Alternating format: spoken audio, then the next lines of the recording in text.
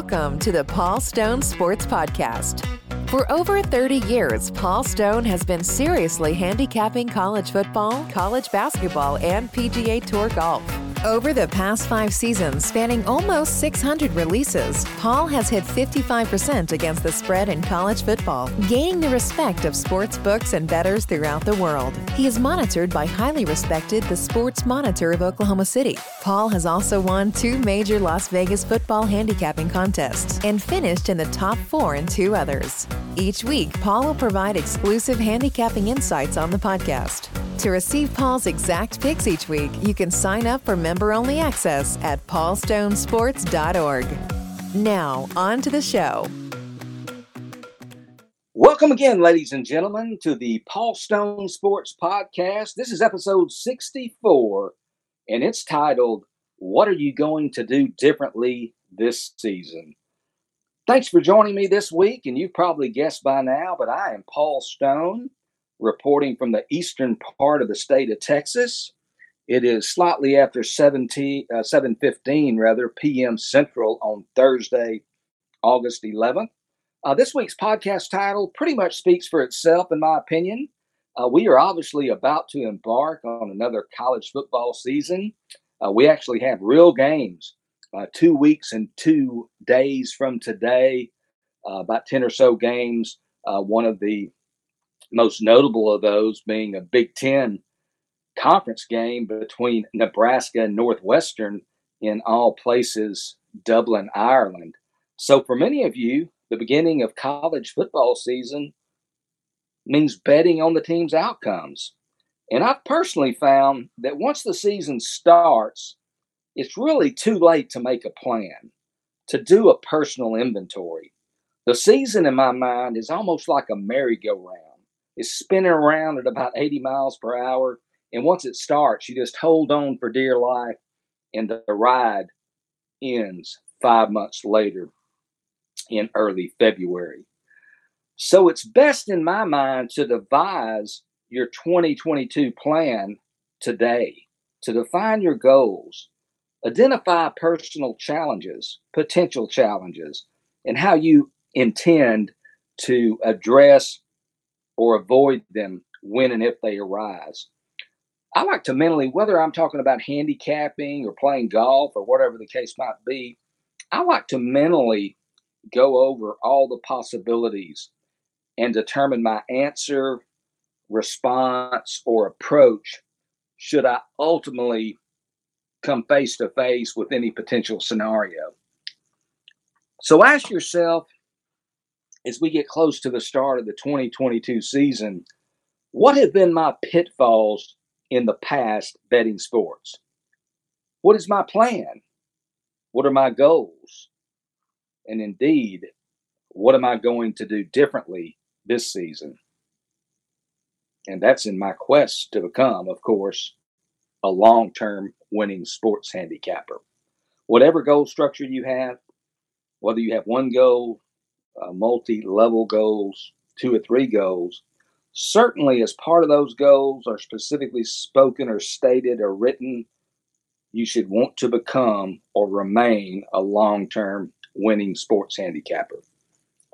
First of all, one of the things I think is critical to do is we kind of do this inventory and kind of pledge to do things differently if you're not already doing this. I think it's critical to accurately define and identify your bankroll for the season. How much is it? Where's it coming from? Ideally, and really critically, it shouldn't come from your general fund. The monies that you use to pay rent, utilities, health insurance, food, gasoline, all those types of things. It should come from, in a perfect world, a discretionary type or a special fund, a savings account, whatever. But I fully understand that people are going to do what they're going to do, but I would be remiss if I didn't at least make that recommendation. I want to at least present what I believe are best practices. Next, I think it's very important and very critical, and we have to be honest with ourselves in this assessment, but to identify your weaknesses as a bettor. What are your weaknesses as a bettor? and then pledge to mitigate or eliminate them. Is there a certain type of bet that has got to your pocketbook year after year through the years? Avoid it. Is there a certain sport or a team that's got the best of you? Are you a sucker for betting a game regardless of whether you have a strong opinion? Maybe it's on television or something like that. I know a lot of guys like to bet on TV games. They like to have action on games they watch. I'm not wired that way. I don't like to bet. I like to win. Do you bet a game because the guy at the next urinal proclaimed maybe boldly and loudly, "You can't lose"? Why would you do that? Does your approach to betting change depending on your mood and general outlook? If so, pull back. Wait until you're centered and your mind's right. Do you ever punch in a lot of bets, maybe for higher stakes than usual, late at night after a few too many spirits? You've probably heard that commercial, "Buzz driving is drunk driving." Well, to paraphrase, buzz betting is bad betting. It's a bad idea. Sure, you're going to win a few, but everything, again, that I do is designed to be a long-term winning sports bettor. To achieve that goal, I want to be at my sharpest all the time, at my best, mentally and physically. During football season, largely due to the long hours, the lack of available time, there's only 168 hours in a week, and just the overall grind of handicapping. Do you let your exercise regimen and your dietary habits go by the wayside? I think it's important if you do, and I'm guilty of this for certain, but make some time to jog, to lift weights, to bicycle, to do yoga, to participate in whatever your physical activity at least 3 times a week. And as well as you can, stay on your diet. If you typically eat a reasonably healthy, clean diet, stay with that diet. Don't get all, off course and totally off kilter because of the intensity and the pace of the activity that we participate in. I think we can all hear this one and we can all apply it to our lives, but get adequate sleep. Many of us watch a lot of games during the season. We additionally spend a significant amount of time, just entrenched in the handicapping process. But I think to be at your best, a person needs a certain amount of sleep. For some of us, that might be the standard 8 hours. Others might feel fine with 7 hours a night. Some might need 9 hours to feel, locked and loaded and ready to go and ready to face the day. But whatever's right for you, get your sleep. We all know what it feels like to feel sluggish, virtually every minute of a day. I think it's better to tackle 16 waking hours with 100% of our facilities than to be up for 19 hours, but only be operating at about 70% efficiency.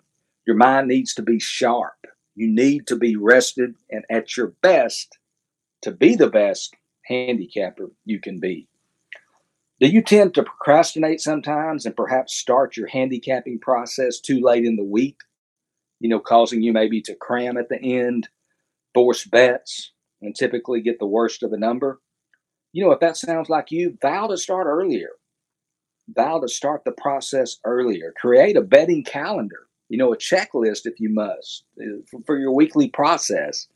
Make it as specific as necessary for your personal taste and history, from starting your process, all the way to inspecting each week's portfolio at the end of the week to know exactly, who you have, how much you have, and what you need.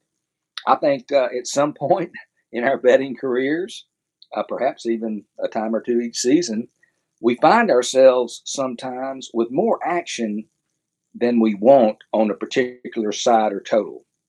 If there's some, probability or possibility of a middle, even a slight one, perhaps we play the other side for some or even all of our original position.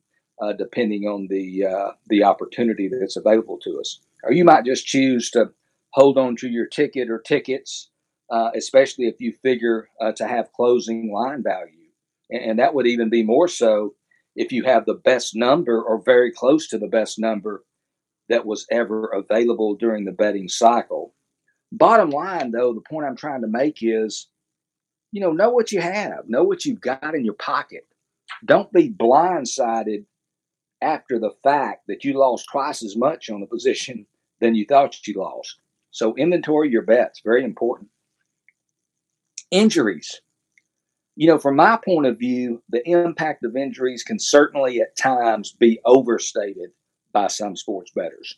But I think that's more the case in the NFL, where the talent levels from one professional athlete to the next can be fairly negligible.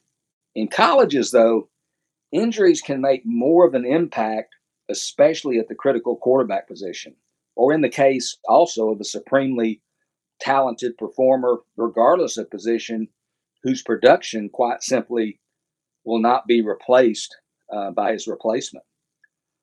Just looking, again, this is Thursday, August 11th, and just looking at about the last 48 hours in the college football arena, we've learned that Wake Forest longtime veteran quarterback Sam Hartman had surgery a couple of days ago, earlier this week, due to an undisclosed non-football injury, and he's going to be out, according to his coach, for an extended period of time. He is expected, though, to return at some point this season, according to head coach Dave Clawson. Over at Alabama, one of their wide receivers, JoJo Earle, being heavily counted on to fill some of the Tide's current voids at wide receiver. Earle going to miss likely 6 to 8 weeks due to a Jones fracture in his foot. That means he's most likely going to miss Alabama's much anticipated Week 2 game at Texas. And then also Florida, which was already thin at receiver to begin with, they've lost Arizona State transfer Ricky Pearsall, also to a foot injury. Pearsall actually led Arizona State last year with 48 catches for 580 yards and 4 touchdowns. And he also was a threat in the running game for the Sun Devils. So kind of a dual threat guy. He was certainly a strong candidate and a likely starter at one of the receiver positions for Florida. And he has been characterized as being out indefinitely. So have you done a solid job historically of recording or keeping up with key injuries? If tracking injuries to this point hasn't been a substantial part of your college football handicapping process, then I believe now is a good time to start. So these are just a few items to check on. In your own individual case, you might check on something different. You might say, hey, those really aren't things that apply to me, but I know these things are things that I need to pay attention to, that I need to become better at, that I need to eliminate, that I need to tweak, that I need to examine, whatever the case might, be. Take that inventory and determine what are you going to do differently this season. And again, be honest in that self-examination. Deep down, again, there are some things you need to get rid of, other things you need to add, and still others, again, that need to be tweaked or refined or what have you. And again, I think it's important to determine your approach today. Think about it now. Adopt a plan now. Because again, once the season starts, man, it is a whirlwind. It goes so very quickly. And once you get started with the season, you're a week or two in, doing something new or different, it can even be more daunting, especially if you're already down in playing defense, 1 or 2 weeks into the season or what have you.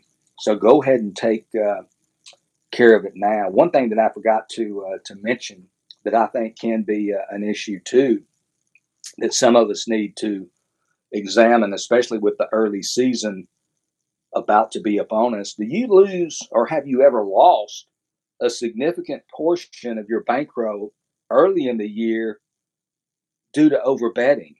And then eventually you find yourself underfunded when the games start coming your way. Let's Go Crazy. That was a good song by Prince, but it's not a good approach to early season college football betting. Manage and allot your bankroll in some fashion. Don't come out of the gate like a madman, simply because you're overly excited for the season. And by gosh, I can't lose, I'm a bad man and this and that, ain't happening to me. Some people just have this air of invincibility that has nothing to do with the handicap of the game, rather. Has nothing to do with statistical analysis, probability, mathematics, the things that matter. They just think they can't lose, and they're smart, and they're smarter than this guy and that guy and the house and whomever. That's no way to win and become a long-term successful handicapper. So don't overbet early because you're excited and because that oblong spheroid is in the air again and you just can't wait and you're yelling and screaming and you want to bet more than you really need to. I want to go to a little item that I heard on a satellite radio program earlier this morning, and I heard two guys doing a morning college football themed show on satellite radio talking about NFL preseason football. And I think they were talking about the games to be played tonight. And one of the guys said, he might watch the starters play, maybe just a quarter or a series or two or whatever that period of time might be. But then he added that he won't be betting on it. To which the other guy responds, something to the effect, oh, that goes without saying. And then the other guy proceeds to preach to the audience, essentially, to never bet NFL preseason football. By gosh, who would do that? That's crazy. It's preseason. Folks, maybe you've been to New York City, Salt Lake City. Maybe you've even visited our neighbors up north in beautiful Quebec City. But gosh, if you were listening to that stuff this morning, as I was, you got treated to Square City. I know they're, talking heads sometimes, they just simply repeat the company line. They don't really have any knowledge about the subject to which they speak in some cases. But there are guys, there are bettors who specialize in and regularly beat NFL preseason football. It is certainly an information-based handicap, but the information is readily and easily available to those with the proper resources and media contacts and things like that. Personally, I'm not a big, NFL guy, but I am a sports bettor. I am plugged into numerous other sports bettors, many of whom bet the NFL and many of whom specialize or at least heavily concentrate on NFL preseason. They are very sophisticated in some cases in their techniques and knowledge. And I can honestly say that some guys I know would vehemently, passionately argue that NFL preseason football is easier to beat than NFL regular season football. And from where I sit, and again, I don't spend a lot of time handicapping and studying the NFL, but I absolutely view NFL preseason as an easier, quote unquote, sport to beat as a bettor than the NFL regular season.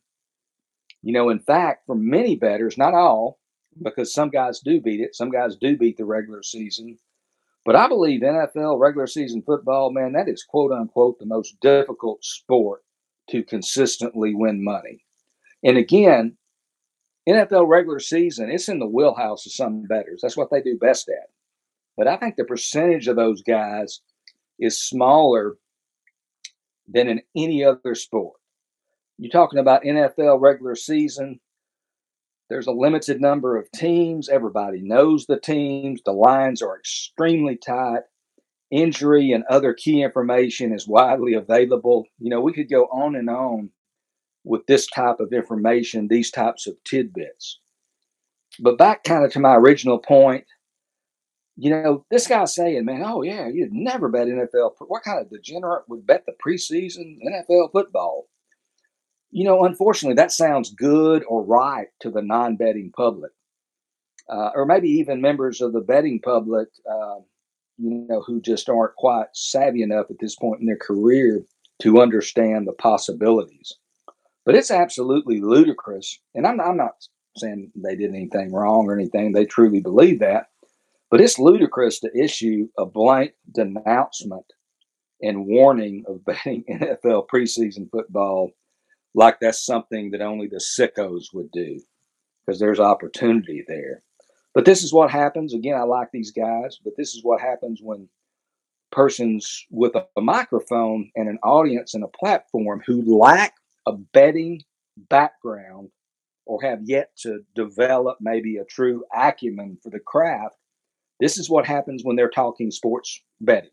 A former athlete in many cases certainly qualified to speak about technique, coverages, locker room dynamics, and those types of things.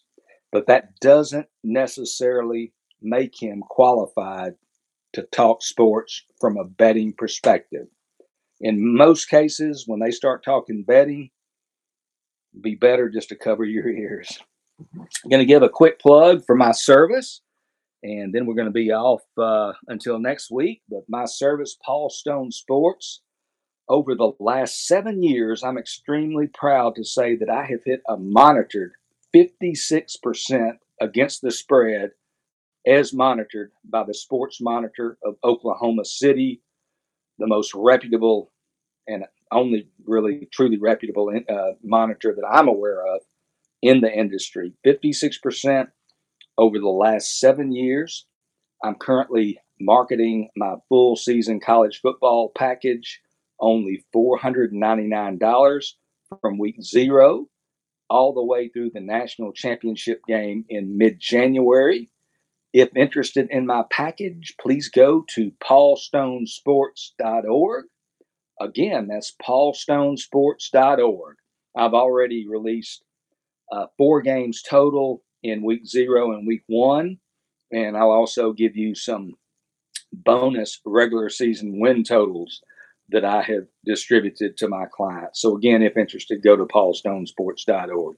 It's been a pleasure visiting with you again, being with you again. Hopefully, I'm always wishing and hoping that the information and content that I deliver, even if it's not but a nugget or two, serves some purpose, puts another tool in your handicapping toolbox, so to speak. Reminds you of something that you need to be concentrating on, or you need to be focusing on, or perhaps introduces you to something maybe that you haven't thought of. But in any case, I hope it's been productive. Stay safe. College football getting closer and closer, 16 days away as I speak. Take care. Until next time, signing off. Once again, I'm Paul Stone.